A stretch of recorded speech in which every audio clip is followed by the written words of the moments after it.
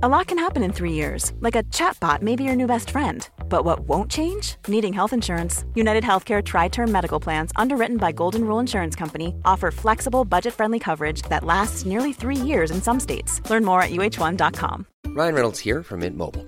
With the price of just about everything going up during inflation, we thought we'd bring our prices down. So to help us, we brought in a reverse auctioneer, which is apparently a thing. Mint Mobile Unlimited Premium Wireless. How to get 30, 30, bit to get 30, bit to get 20, 20, 20, bit to get 20, 20, bit to get 15, 15, 15, 15, just $15 a month? Sold! Give it a try at mintmobile.com/switch.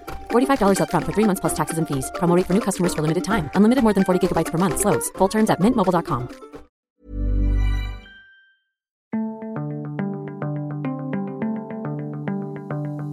Hello and welcome to Unheard. I'm Freddie Sayers. So we've got a bit of a different episode for you today. The news coming out of Ukraine has shocked and surprised us all. And I've been really thinking about who we can trust with these kind of questions. Which sources can we put faith in? Has it changed our view of how credible the establishment is? And someone who's been having thoughts about that is a friend and a host of a different channel, Trigonometry, and his name is Konstantin Kisin, and he joins us. Hi, Konstantin.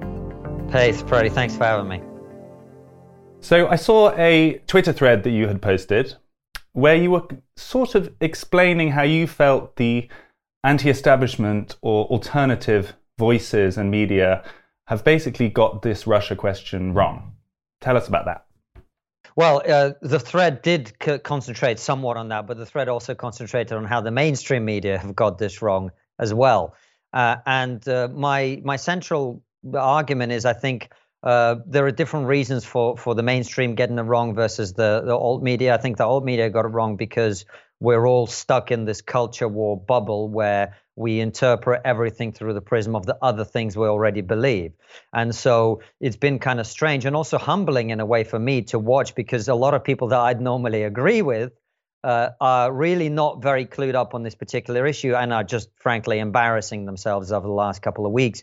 And the reason they're doing that is not because they're bad people or because they're stupid or because of anything like that. The reason they're doing this is it fits what they already believe. And what they already believe mainly is the mainstream media is constantly lying to them, which it is. The mainstream media is not trustworthy, which it's not. The politicians that talk to us are not telling us the truth, which they're not. And therefore, anything the media say, anything the politicians say is automatically untrue. Now, as a heuristic, this doesn't work very well because it prevents you from seeing the truth from the lies. So that's the alt media. The mainstream media have got this wrong because, I think they're probably just lazy. Vladimir Putin, you talk about who should we listen and trust on this. Vladimir Putin did an hour speech on Russian television, which was translated into every major language in the world a few days ago, in which he told you exactly what was going to happen. Exactly. And when you say people are shocked and surprised, I don't understand why, because all you need to do is spend an hour listening to what he said, and you would know that what I predicted would happen, which is there would be an invasion, that it wouldn't stop in the east of Ukraine. And we can talk more about what he said in that speech. But basically, it's just laziness. I think no one in Western media has an hour to sit down and listen to a politician talking. I mean, I'll confess that I have also been unsure in the last few weeks because, you know, part of our job, I feel, is to probe the kind of establishment narrative and make sure to question it. And you're right that there were voices both on the left and the right, definitely the kind of anti-war left, but also the what you'd call the populist right, the kind of Tucker Carlson end, were very much of the line that this is all a kind of American fantasy, or it's all in some way propaganda, they're going to benefit from it somehow, the invasion's never going to happen. We had Nigel Farage, who's recently been on your show today, kind of eating humble pie because he was saying, I didn't think this would happen, and it has. What should we conclude from that? Is it that on questions of kind of intelligence, military intelligence, people like the United States government still hold all the cards and the rest of us are kind of scrabbling around, and they knew quite clearly and said this would happen. And a lot of people who are sort of more in the pundit end just didn't know anything better.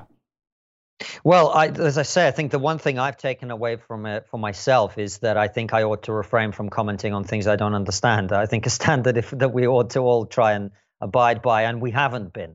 There's a lot of us now who sort of feel like I think every issue we are supposed to have an opinion about, and I get invited on TV and podcasts and radio that I've been turning down in the last few months because I've already been aware of this trend that we're all increasingly asked to comment on things that we don't really understand.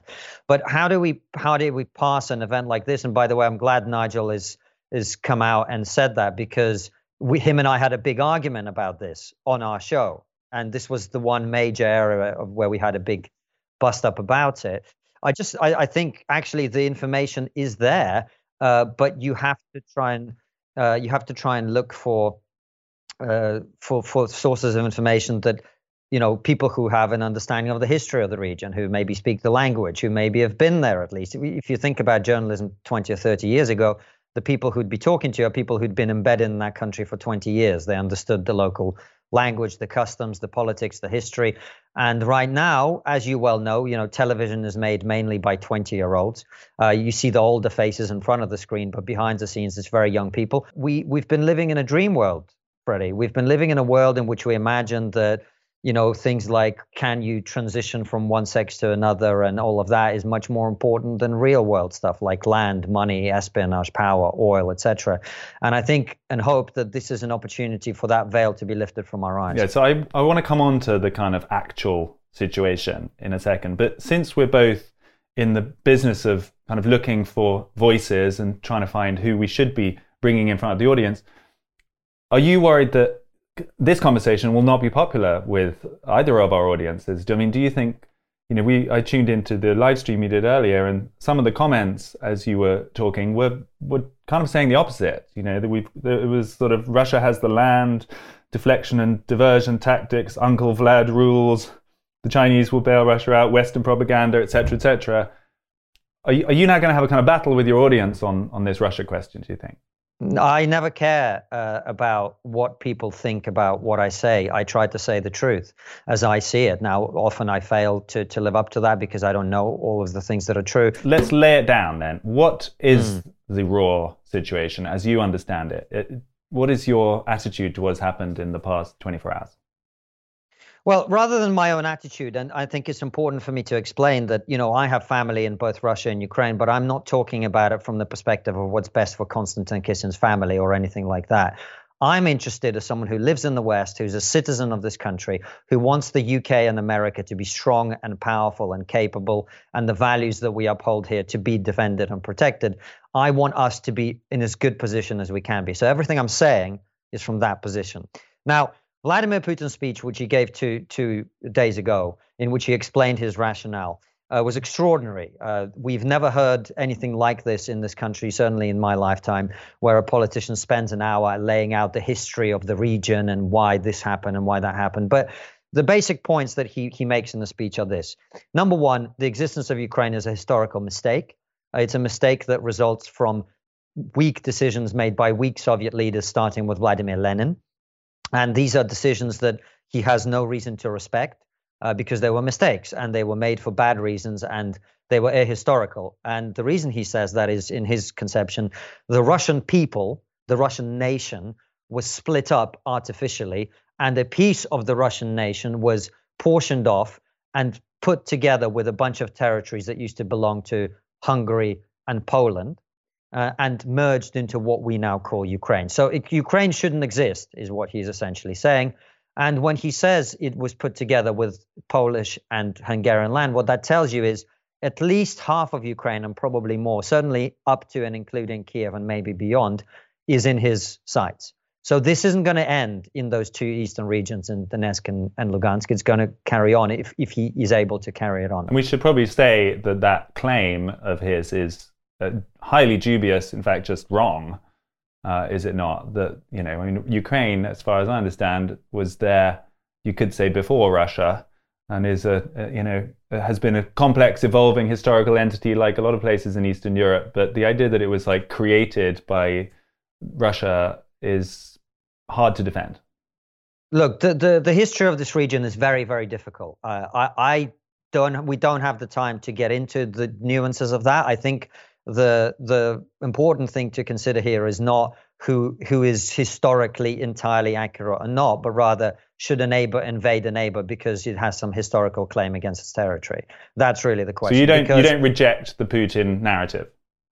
I think that there are elements of which are true. I think there are elements of it which are untrue. But he makes the claim, and this is the second part where I think we start to get into things that are less true, is he talks about the Russian ethnic people and Russian speakers in eastern Ukraine being genocided. That's what he's saying. And he goes on then to claim that Ukraine is about to launch an attack. He also he mentions the CIA more than David Icke in that speech. And he talks essentially about how Russia is being enclosed by the West, which is expanding NATO, and NATO is not a defensive alliance in his view. NATO is an aggressive force that wants to put as many missile bases as close to Russia as possible. And these missile bases are not defensive in nature. They are in order that the Americans can strike in the heart of Russia with nuclear weapons at any point in time. And he literally says this in terms. So what he's essentially saying is he has launched us into a second Cold War. We are, best case scenario, now in Cold War II, and we should act accordingly.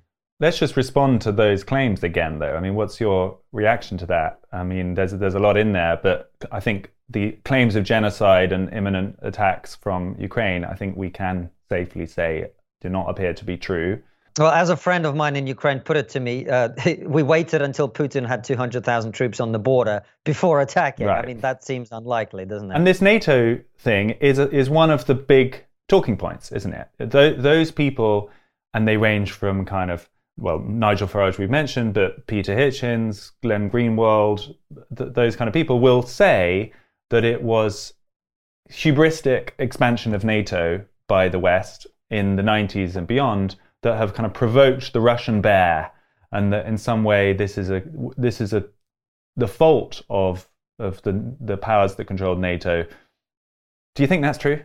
I think there's an element of truth to that, but I think it's entirely the wrong frame for looking at the situation. I'm not interested in Russia, and I'm not interested in what Russia wants, and I'm not interested in what provoked Russia. I'm interested in what the West is doing.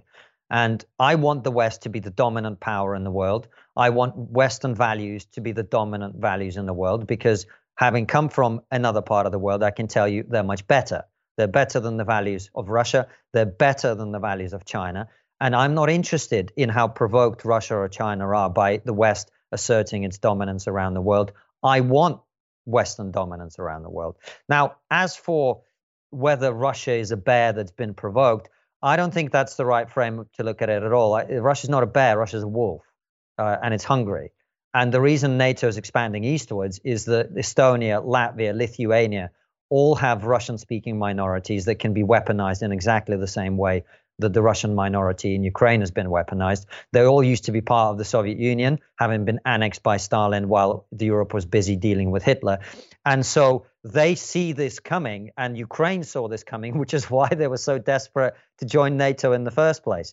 And it's worth saying, just to quickly interrupt there, that there were examples of Russian kind of territorial expansion before the NATO expansion. Like there were regions of Georgia and elsewhere that became controversial, and there were wars. Yes. And by the way, if you want to talk about promises the West made and then broke, yes, the West promised Russia not to expand NATO eastwards, but it also promised Ukraine that in exchange for Ukraine giving up the one thing that would have protected Ukraine, its nuclear weapons, they made Ukraine give those weapons away and said, we will protect you, right? So those promises have been broken as well, right? This is what you've got to understand. But in terms of the expansion of NATO, I don't understand how Russia is safer from NATO by moving its border further west so that it's closer to NATO. That doesn't make any sense to me. If you're concerned about NATO missile silos in Eastern Europe, well, you've just moved your border closer to them. How does that make Russia safer? I suppose their rationale will be they're sort of demilitarizing and de-weaponizing that zone so they can have they can police their own neutral zone or something like that. That would be the internal rationale. Yeah. The big question has to be, if you want Western values to succeed, if you want the West to assert itself, how is it going to do that? That's where it's hard to find much by way of practical advice, because no one seems to be saying, let's put boots on the ground.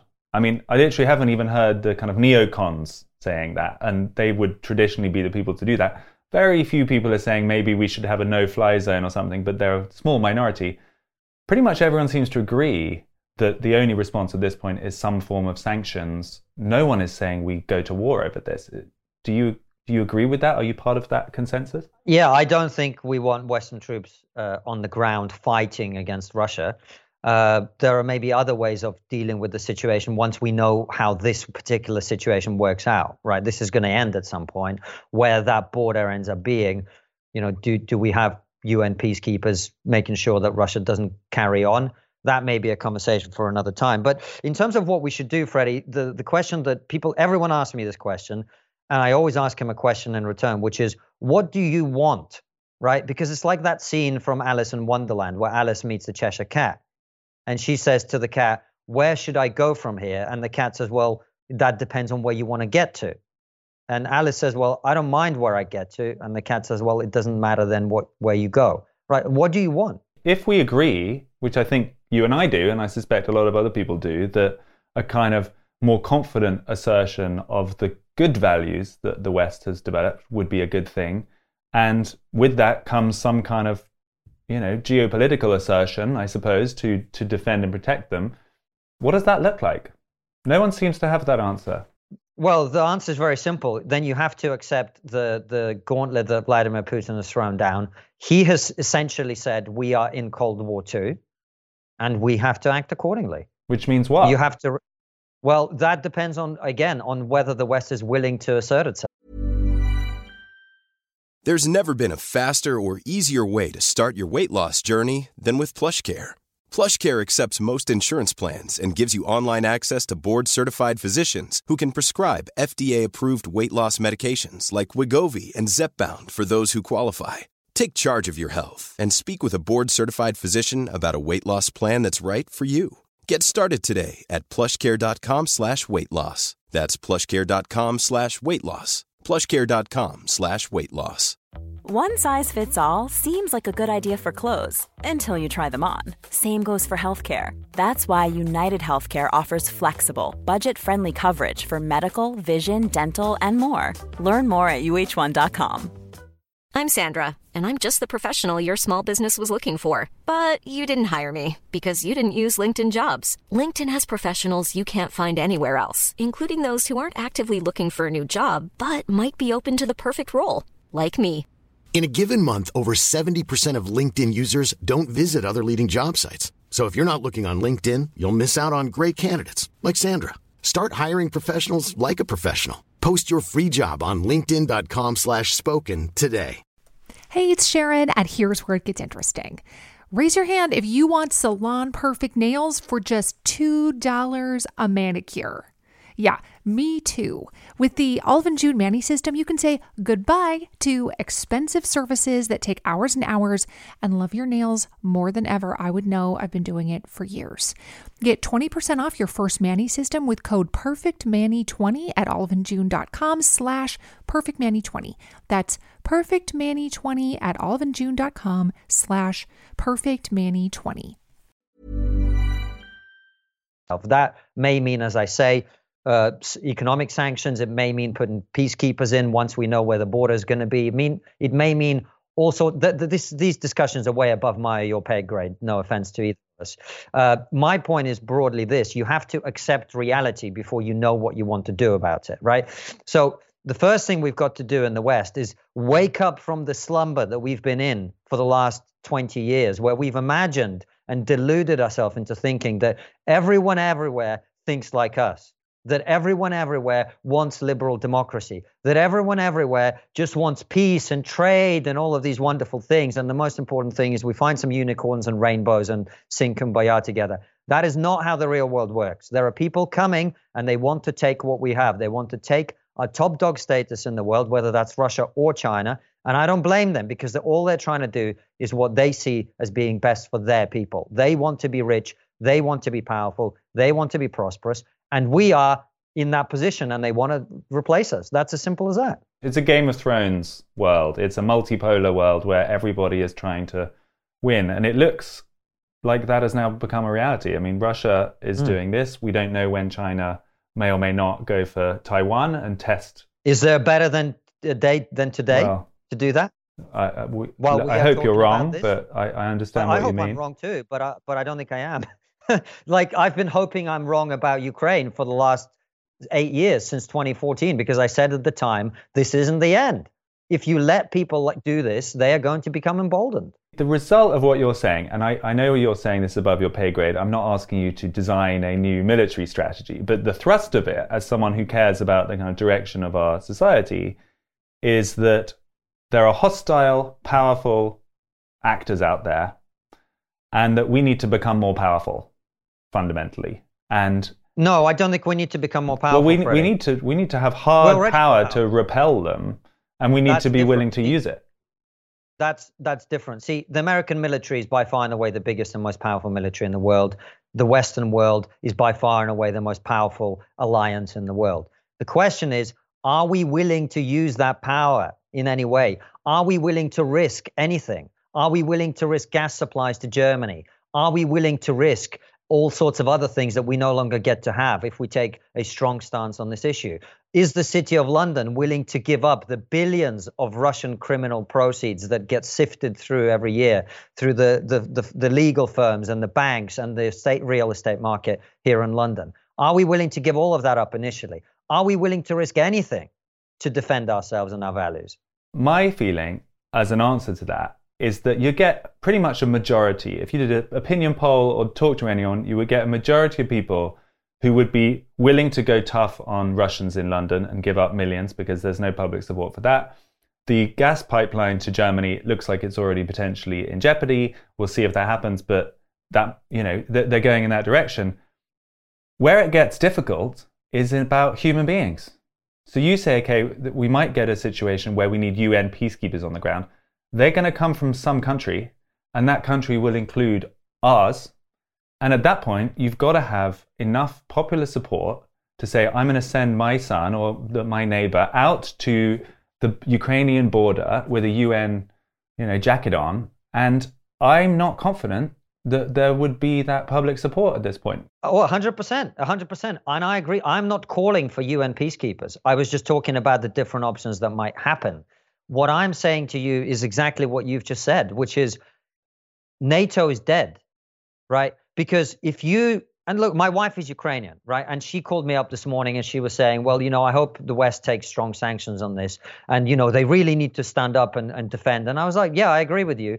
But you're 7 months pregnant. Would you like me to go and fight in Ukraine? And she was like, no. I was like, okay, well, whose husband should go and fight in Ukraine? Whose son, whose father should go and fight in Ukraine? No one wants that. But the question is, what's the difference between Ukraine, which is outside of NATO, and Lithuania or Estonia or Latvia, which are inside of NATO? Do you want to go and fight to defend the sovereignty of Lithuania? How many people in the West do? This is going to be the big question, because ultimately, if sanctions, everyone agrees about sanctions. There's an argument, are they tough enough? Will they work? Is the Russia economy now sufficiently independent with gas and with China helping it that the sanctions don't bite, blah, blah, blah. We'll try. I don't think anyone thinks Putin is suddenly going to turn around, do a 180 and say, oh, you've closed 3 Russian banks, therefore I'm going to retreat from Ukraine. Things like gas pipelines, I think he must have factored that in because it was pretty obvious that would happen. So ultimately, I think the key question is when? What would the line be for Western countries like ours to be willing to send soldiers, real human beings there? There are Russian men in uniform within Ukraine right now today. Putin's done it. So you talk about, are we willing to assert our hard power? America has the biggest army in the world. What we're talking about is at some point down the line, would you be supportive of troops? What's your answer to that? I don't have an answer to that, Freddie, because we don't know what's going to happen. I don't want World War III to start. I care very passionately about Ukraine and my friends there, and Russia and my friends there. I don't want these two countries to be at war. It ain't pretty. It ain't pretty. But the problem with all of this is, Freddie, is you don't get to choose when to send soldiers into war necessarily. Sometimes it is thrust upon you and you don't have a choice, which is why I can't commit and go, well, if they invade France, then we definitely got to go and defend the French. I don't think that would be a popular position in Britain either, frankly, historically speaking. Let me ask a slightly different question, which is, I've noticed in the last 24 hours already, the political battle in the UK has already moved to refugees. The social media streams are full of, now Britain must show its resolve by committing to take X number of refugees. It must be a high number. There will be millions of Ukrainians who are dispossessed and displaced. We must show our solidarity with the Ukrainian people by welcoming as many of them as possible into the UK. What's your response to that? I don't think that's the right approach at all. I don't think that's necessary. I think there may be individual people who flee this eastern part of Ukraine or other parts of Ukraine that are invaded, who would be a genuine risk of murder or persecution by the people who take over. But I don't understand why the West's reaction to every crisis is to sort of decide that we must punish ourselves with further uncontrolled mass migration that is going to disrupt our countries even more than they already are. Part of the problem we have is we're disunited because of the constant churn in our societies, where we don't really have an identity that we can all say we're all British, because there's been a lot of disruption to our society because we've not encouraged people to integrate. So yet another wave of people who are going to come is unnecessary. People in Ukraine can flee to Western Ukraine. There are countries in the region which will be able to absorb that. I don't think that's the right approach at all, beyond individual cases. But you're of Russian heritage. Your wife is Ukrainian. Do you not feel like, I mean, you're a highly successful immigrant. Why would the same opportunity not be offered to others? Well, it's not the same opportunity. I didn't come here as a refugee. And I didn't come here as after a gigantic, rapid shift in the immigration patterns into this country. I came here in 1995 at a time when 3% of the British public thought that immigration was a major issue. During the Blair government, more people came into Britain that had come into this country since 1066, Freddie. We've seen a gigantic wave of immigration, which has raised that issue in the public consciousness. And look, the economic migrants, I've got no problem with them. I'm an economic migrant, but you've got to follow the rules. And I don't think that we should carry on with that. And every time there's a problem somewhere in the world, we suddenly decide that we must take a huge number of refugees. I think that if there are people who are genuinely at risk of persecution, we should offer the help. And it could be a few thousand people who can come here and integrate. I've got absolutely no problem with that. But to say that we should take millions of Ukrainians is absurd. I mean, it's something that we can control. I think that's part of the incentive, isn't it? It's also something we can argue about, which is where we feel comfortable. It can be a nice left-right battle. Everyone can shout on Twitter about it. Oh, we should have 5,000 or 15,000 or 100,000. Meanwhile, the war is happening the other side of Europe, and we're kind of aware that we have very little power to affect it in any way. Well, this is my point, is rather than creating another refugee crisis for ourselves, why don't we actually think about how do we stop there being refugee crises like this, right? And that's the question for our politicians to deal with. It's, as I say, it's not for you and I necessarily. The problem is, and we've been talking about it on Trigonometry for many years, the caliber of our leaders has declined just in the most astonishing way. These are not Churchills. These are not Reagans. These are not Thatchers. These are not even Blairs at this point. These are very small feral creatures engaged in some sort of reverse Darwinistic competition to lead these two husks of political parties that represent no one. I don't disagree with you there at all. But I just wonder whether that's also maybe one of those kind of easy reflexes at this point, which is to say, oh, it must be to do with our weak leadership. The West has got such shit politicians and everything. But the reality, as you've just laid out, is that Russia is being aggressive, or the Russian government is expansionist in its mindset. And it's going to be trying to take advantage and expand its territory in some way. And that would be true whether we had good leaders or not. Really?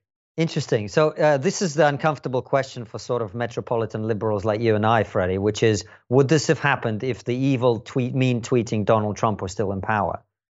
It's a very interesting counterfactual. The answer to that, I'm afraid, is very clear and very obvious. It is an issue of weak leadership in the West, because this never would have happened under Donald Trump, who we were so uncomfortable with precisely because he was strong. That's why people hated him, because he went around being brash and tough and said things that you're not supposed to say.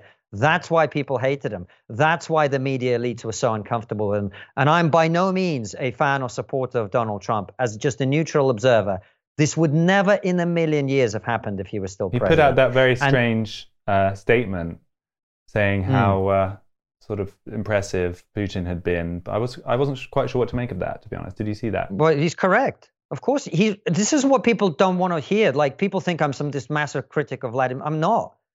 This isn't about Putin being this evil guy or Xi Jinping being this evil guy. Of course they're going to do this. If the West pulls out, of course they're going to do this. If the West is weak, of course they're going to do this. Like I said to you before, all these people want is the prosperity and the stability and the safety that we in the West enjoy. And they want to deliver it for their people. And if we refuse to assert our own dominance, they're going to come for it. So the aspects of Trump that you think would have repelled Putin are basically a kind of unpredictability, kind of machismo, or a sort of happiness using power and force, enjoying military. Is that the kind of vibe? So we should be looking for leaders to replace these weaklings that we don't like with people with those attributes? Is this really a wise plan? Well said, Freddie. It's not the wise plan. I don't think that every leader has to be like Donald Trump. I was not advocating for him to be the leader now. What I'm saying is that he is a reflection of a broader phenomenon, which is we are deliberately choosing people who are weak and deliberately afraid of choosing people who are strong. Now, strength does not have to look like the Donald Trump, this abrasive, constantly triggering everyone sort of way. There are different ways to be strong. There are ways to be strong in a way that is also understanding of people's concerns, but to reinforce the values that we in the West have. And there have been presidents and prime ministers in the past who have been able to articulate that vision in a way that was easier for people to hear. But in any presidential election and any prime ministerial election, you only have a choice between two candidates or three candidates. So the choice of the last election was Joe Biden or Donald Trump, and Joe Biden was elected for one reason and one reason only, that he was not Donald Trump. Let me end with a little look into the future, Konstantin Kisin style. Do you have any confidence that this is going to go well? Do you see the kind of West pulling itself together, reasserting itself, everything being fine in the end, or do you feel pessimistic? I don't see that far into the future, Freddie, I'm afraid. There are certain things that were very easy to predict here, and a lot of people miss them, which I think is why we're having this conversation. But there are a lot of things that are very difficult to predict. Like I say, I think there are many people who've believed for quite some time that what they say on Twitter is true because they have 70,000 followers or 80,000 followers. And this has disabused many of us, I think, of that notion, and it's opened a lot of people's eyes. Now, what happens once the eyes are open is not within my power to predict. We're going to see. This is the one thing I hope people take away from our conversation is, and this is the most important thing in my opinion, this is not about Ukraine. This is about you. This is about you and your children and their children. This is going to run for decades, and the impact of this will be felt for decades on all of our lives. And how we react to this is the ultimate challenge to the West. I don't know what that's going to look like, but I do hope that this has been shock therapy enough that we start to wake up and start to realize what we need to do. Konstantin, thanks for chatting to us. Let's do it again. Thanks for having me, Freddie. Pleasure. Thank you to Konstantin Kisin for sharing the time and chatting to us. He runs a great YouTube channel over at Trigonometry. Do check it out. Like him, I've been asking questions about which voices we should be trusting, which opinions are really relevant at a time like this when it's so much about brute force and realpolitik. But we are looking for them, and I can tell you we've already found some really interesting people coming up next week who know a great deal about the area, a great deal about what's going on, and hopefully will provide a different and illuminating perspective. Thanks for joining. This was Unheard.